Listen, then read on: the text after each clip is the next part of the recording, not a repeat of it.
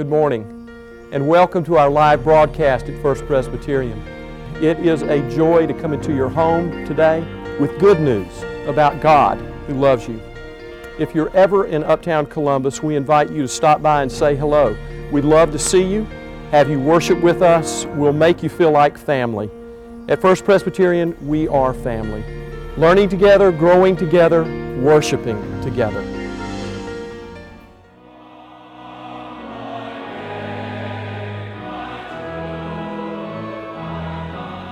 We invite all who are able to please stand for our first reading. A reading from Acts of the Apostles, chapter 9, verses 1 through 19. Hear what the Spirit is saying to the church. Meanwhile, Saul, still breathing threats and murder against the disciples of the Lord, went to the high priest and asked him for letters to the synagogues at Damascus, so that if he found any who belonged to the way, men or women, he might bring them bound to Jerusalem. Now as he was going along and approaching Damascus, suddenly a light from heaven flashed around him. He fell to the ground and heard a voice saying to him, "Saul, Saul, why do you persecute me?" He asked, "Who are you, Lord?" The reply came, "I am Jesus, whom you are persecuting. But get up and enter the city, and you will be told what you are to do." The men who were traveling with him stood speechless because they heard the voice but saw no one. Saul got up from the ground, and though his eyes were open, he could not see anything. So they led him by the hand and brought him into Damascus. For 3 days he was without sight, and neither ate nor drank. Now there was a disciple in Damascus named Ananias. The Lord said to him in a vision, "Ananias?" He answered, "Here I am, Lord." The Lord said to him, "Get up and go to the street called Straight, and at that house of Judas, look for a man of Tarsus named Saul. At this moment he is praying, and he has seen a vision, a man named Ananias come in and lay hands on him so that he might regain his sight." But Ananias answered, "Lord, I have heard from many about this man, how much evil he has done to your saints in Jerusalem. And here he has authority from the chief priests to bind all who invoke your name." But the Lord said to him, "Go, for he is my instrument, whom I have chosen to bring my name before the Gentiles and kings and before the people of Israel. I myself will show him how much he must suffer for the sake of my name." So Ananias went and entered the house. He laid his hands on Saul and said, "Brother Saul, the Lord Jesus, who appeared to you on your way here, has sent me so that you may regain your sight and be filled with the Holy Spirit." And immediately something like scales fell from his eyes, and his sight was restored. Then he got up and was baptized, and after taking some food, he regained his strength. This is the word of the Lord. Thanks be to God. Again, I invite those who are able to please stand. We'll continue in this adventure in Acts 9. Listen now to the Word of God. For several days, Saul was with the disciples in Damascus, and immediately he began to proclaim Jesus in the synagogue, saying, "He is the Son of God." And all who heard him were amazed and said, "Is not this the man who made havoc in Jerusalem among those who invoked this name? And has he not come here for the purpose of bringing them bound before the chief priests?" Saul became increasingly more powerful and confounded the Jews who lived in Damascus by proving that Jesus was the Messiah. After some time had passed, the Jews plotted to kill him, but their plot became known to Saul, and they were watching the gates day and night so that they might kill him. But his disciples took him by night and let him down through an opening in the wall, lowering him in a basket. When he had come to Jerusalem, he attempted to join the disciples, and they were all afraid of him, for they did not believe that he was a disciple. But Barnabas took him, brought him to the apostles, and described for them how on the road he had seen the Lord, who had spoken to him, and how in Damascus he had spoken boldly in the name of Jesus. So he went in and out among them in Jerusalem, speaking boldly in the name of the Lord. He spoke and argued with the Hellenists, but they were attempting to kill him. When the believers learned of it, they brought him down to Caesarea and sent him off to Tarsus. And meanwhile, the church throughout Judea, Galilee, and Samaria had peace and was built up, living in the fear of the Lord and in the increase of the Holy Spirit. It increased in numbers. And this is the word of the Lord. Thanks be to God. Please be seated.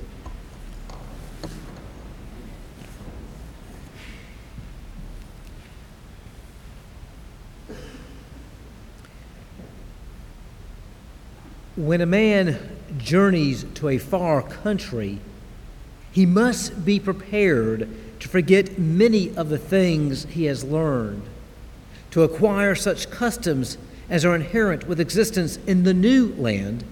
He must abandon the old ideals and the old gods, and oftentimes he must reverse the very codes by which his conduct has hitherto been shaped. And so begins Jack London's short story, In a Far Country. This tells a sobering tale of two would-be Klondike gold prospectors, Carter Weatherby and Percy Cuthbert. They are ill-equipped in attitude to make the journey to the great north. They complain constantly as they travel with a group of hopeful prospectors. They shirk their duties, and when they do them poorly. They are not team players. The group reaches the Mackenzie River. They complain as they travel down, and then they complain as they go up the Peel River. They cross a range, and they reach the headwaters of a creek that will lead to a river that leads in turn to the Yukon River. 500 miles to go in the early winter, and yet they choose to remain in an abandoned cabin in the Yukon Territory above the Arctic Circle while the rest of the party continues the journey. As the story unfolds, they become angry and uncooperative and distrustful of one another, step by step and action by action. Eventually, they do their own cooking, get their own firewood, watch each other's supplies with great suspicion. And in the end, they turn on one another. And in the battle that ensues, they take each other's life. As a reader, I knew the direction of this story from the start. London skillfully sets it up that way. Yet, like a NASCAR fan just waiting for that car wreck to happen, because it is going to happen, I kept reading the story to its logical, tragic conclusion. These men would not change their ways. They would not work together. They would not encourage one another. And earlier, they would not support their team. They eventually made the path that led to their destruction. What a contrast that is to the early church as we see it in the book of Acts and as we know of it from recordings in the first few centuries. This Sunday, we continue our journey. We're looking at Acts 9, and we see a window into the way the early believers operated. And through this, I want to look at 4 types of relationships, friendships, as well as a team, or really 2 teams, 2 posses that we have here. These Christians explore a new far country of community, faith, and networks. They pioneer a new way. Ananias, I want to start with him. This man had incredible courage as well as faithfulness. We have Saul storming his way to Damascus to arrest Christians, and he probably had Ananias' name on his list. Think about it. Saul's purpose in coming to town is to raid your house, arrest your family, go after your close friends, You might even be at the top of his hit list. And yet, when the Lord calls, Ananias responds. I want to go back to that few set of verses there. The Lord has called Ananias to speak to Paul. But Ananias answered and said, Lord, I have heard from many about this man, how much evil he has done to your saints in Jerusalem. And here he has authority from the chief priests to bind all who call on your name. But the Lord said to him, Go, for he is an instrument whom I have chosen to bring my name before Gentiles and kings and before the people of Israel. I myself will show him how much he must suffer for the sake of my name. So Ananias went and entered the house, and he laid his hands on Saul and said, Brother Saul, the Lord Jesus, who appeared to you on your way here, has sent me so that you may regain your sight and be filled with the Holy Spirit. Do you hear that? Brother Saul. Brother Saul. That's how he addressed him. Amazing. God called Ananias, and by God's amazing grace, Ananias responded. I think about today. What is our call today? Are we called to be an Ananias at times? It can be something as simple as a kind word to someone with whom you disagree on a regular basis. It could be seeking reconciliation with someone with whom you've been estranged. A friend shares the story once. A person he knew was in the hospital. They did not get along. They disagreed on numerous topics. But my friend said, the person was in the hospital. They weren't doing well. I didn't wish this person ill in that sense. I always wanted to get the best of them in a debate, but did not wish them that ill. In the midst of that, it was like the Holy Spirit said, you need to go visit. My friend drove. He said it was like the Holy Spirit drove that car to the hospital because he's going, I cannot believe I'm doing this. And yet he went and had a visit, some words of encouragement. There were some other people there, and the person got better. It was an Ananias moment at some time to show a little bit of compassion. We have a tough season in life of the larger church here. And during this time, it's a challenge to us to be gracious, even with those with whom we may disagree. Not necessarily to agree, but nevertheless to be gracious. The path of Ananias can take us all to a far country, a place where we have to ask the Holy Spirit, now where am I going? In what way must I relate? Also in this passage, we see a second kind of relationship, and that is Paul to Barnabas. Barnabas was actually a nickname, and it means son of encouragement. Initially, when Paul comes to Jerusalem, and he's been in Damascus for about 3 years, the people are not sure about him. They remember what he was like before, arresting them, and even working with, assisting in the martyrdom of Stephen. I can understand their being wary of him, but Barnabas extended the right hand of fellowship. He believed the best and thought the best, and basically said, love me, love my dog. And everybody loved Barnabas. I could imagine him even making social calls, and nobody's going to refuse Barnabas at the door. And so Paul gets entree among the believers. I think in another town, a man who been in the depths of alcoholism but had come to that rock bottom, had joined and got involved with AA and was back on the way to sobriety. Now he was lucky in the sense that he had not lost it all when he hit rock bottom. He still had his job and was able to continue. But over the years, there were some men in town, again, rock bottom, get into AA, and in the process, they had burned bridges. Well, this man would make some discreet phone calls as they were getting their lives back together and say, hey, I've talked to this guy, give him a chance. The particular man I have in mind, he had a certain family name in that particular town, and people were going to return his phone calls. And if he vouched for somebody, employers were willing to give those people a chance. He was a Barnabas in his community. Think in your own life of friends who build you up, friends, they're old friends who know you and your story, and they love you anyway.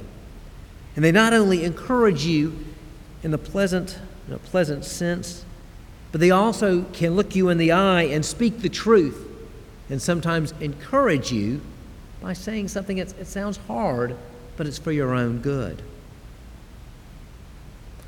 We need to be a Barnabas, and maybe God is calling you to be a Barnabas to someone right now, to encourage that person, to extend maybe a right hand of fellowship. Maybe so. Now, it's not in this particular passage, but there is two kinds of relationships that Paul experienced elsewhere, and I want to reference them here. And that is Paul, many years later, to Timothy, his protege. And then Timothy had a Paul. Each of us need a mentor, and each of us need a mentee. Now, there's a variety of these relationships, how they can work. For some, it's an ongoing relationship. It evolves and changes over time, but it's ongoing.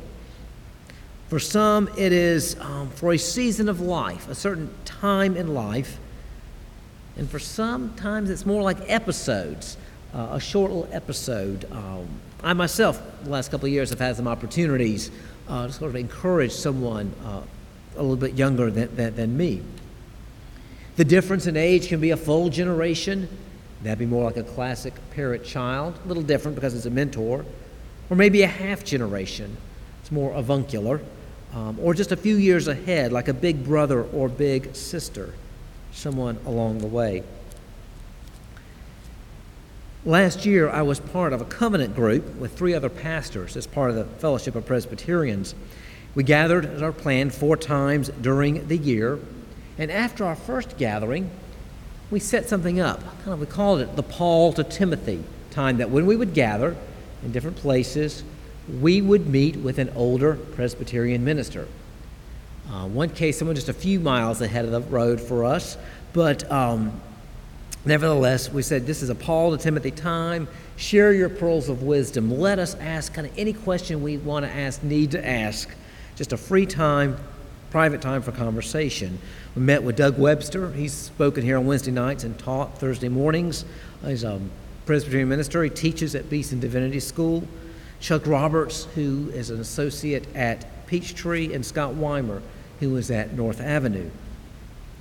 And during one of those times, Pastor said, kind of encouraged us and said, yes, you all need to be a Barnabas to one another. He was a bit flattered that we considered him a Paul, and said, you all need to be Barnabas to one another. But he also said, you 3 need to start looking at younger pastors and see how you can be a Paul to them. I guess we'd gotten a little older. Didn't hurt when he said that. It's actually kind of encouraging, but we're kind of transitioning to that stage, a place where we kind of need both maybe. We're on both ends. As one friend wrote, he said, it's time to stop looking for a hero and time to be a hero for someone else. I've shared this story before from Robert Lewis, who founded Men's Fraternity, and we adapted it as Men's Life here several years ago, but it's worth repeating.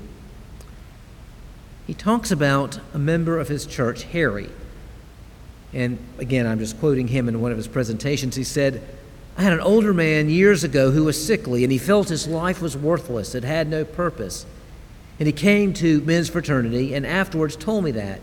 He said, I am just wasting away. And I said, Mrs. Roberts, I said, you know, you have a lot to give. And he said, I don't have anything to give. And I said, sure you do. You got experience.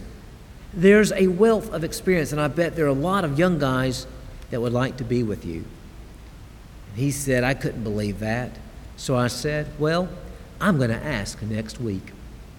And in the men's fraternity, I said, how many of you younger men would like a mentor? An older guy, not a perfect guy, just an older guy to spend time with you. And a lot of the guys raised their hand, and I said, I got a guy for you. The next week, Harry had 7 guys he started mentoring and a waiting list of about 8 more.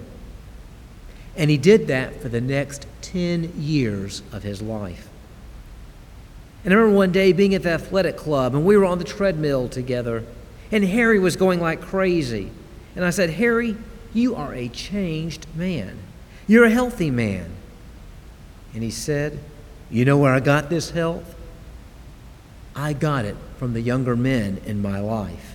It started that day when you connected me because I love spending time with these guys. It gave something to both. It was a symbiotic relationship, both learning from it. The older man able to naturally teach from experience, and for that older man to give a sense of significance and purpose to his life. And for the younger one, for the protege, it gives him hope. He gets to know he can do it because an older man is saying, yes, you can do it. And it gives him wisdom time. The older man says, here's how you can do it, and here's how you can avoid taking unnecessary hits in life. It gives him a bigger personal vision for his life. You can do much more than you're doing right now. That's what a mentor says. You can go much further than you're thinking right now. And it provides much needed encouragement. Paul and Timothy each needed the other. Now, these examples I'm giving are men and men, but ladies, it works for you all too. When we think of the movies and the books that speak about these relationships between women, because they happen all the time in real life. Through a Bible study, through discipling, women pour into women, encourage them, often not even realizing, oh, I'm mentoring another generation. 4 friends and a posse. I spoke of Ananias and Barnabas and Paul and Timothy. In our reading today, we really had 2 posses or teams. Paul had been in Damascus for 3 years, and over time he had built relationships with the believers there, and that was a group that helped get him out of town when others were trying to kill him. For a brief time, Paul is in Jerusalem. 6 months, I'm not really sure that the time frame, what block he is there. He did not know the believers that well in Jerusalem, but when people were after him, once again, a group of team is out to rescue him. They get him to the port city of Caesarea and then on a boat to Tarsus. Paul needed a team. We all need a team, a place to belong. This can be friends of the road as well as friends of the heart. The other week, when Jim Harbison and I were in Russia, we were part of a team from the Good News Church working there in Rzhev with a camp. And it was a short-term event. Now, these were some people that I've known, have seen over the years. Andrei Pilipenko, some of you all remember him before being here with us, and people who had come to work on the VBS last summer here. But still, for a short time, we were a team. 90% of those children come from unchurched families. Maybe their first exposure really to anything about Christianity. And when we departed, we left Friday morning, so we had to say our goodbyes on Thursday night. It was hard. I would love to have avoided it because it kind of hurt, quite frankly, to have to say goodbye again. But for a time, we had one another to help one another out. For some of us, and we have our short-term teams, we have our long-term teams as well. A circle of relationships in our faith community, and maybe a circle of friends in the faith who worship elsewhere. We have maybe several teams to which we belong. We need that company of relationships. We need one another. during the all-purpose, open adult Sunday school today.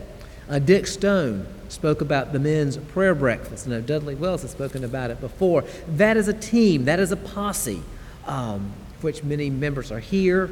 I see a worshiper involved with it. Saw a group at 8:45. It's a group of encouragement where concerns are raised both at the breakfast table and in the larger group.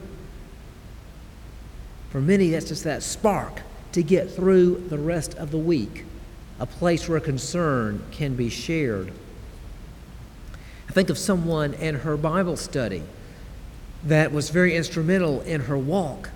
And even though they are now married and living elsewhere, they're still in touch, encouraging one another, building up one another along the way. I've got my own posse, friends now for several decades, who they know my story and they love me anyway. Carter Weatherby and Percy Cuthbert, the two men in that short story, could not and would not adapt, and they destroyed one another.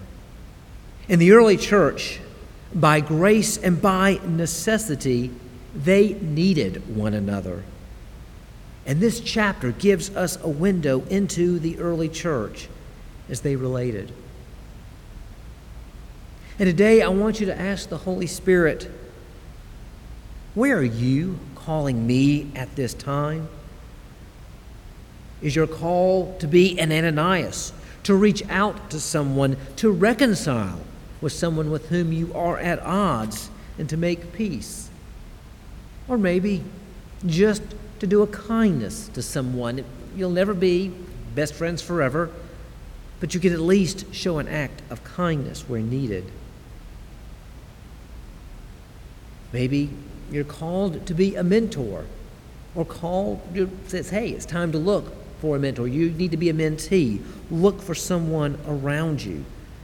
Again, what call was given to me in 2013. It's time for you to be a Paul to someone. Maybe you've got those relationships and you just need to nurture them. You need to call that person again. Maybe at this time God is calling you to be a Barnabas. Maybe you're already a Barnabas to a friend and it's time to make another phone call, send another text, get together for lunch. Or maybe it's time to reach out to someone. Maybe it's about teamwork. Let the Spirit build a network for you or reconnect you with your network. If you've got a good system in place, treasure it. See what it can do to make it even stronger. This call to us is not simply a call to be nice. It's more than just that. This teamwork and network, it was survival in the early church, and it is survival for us today.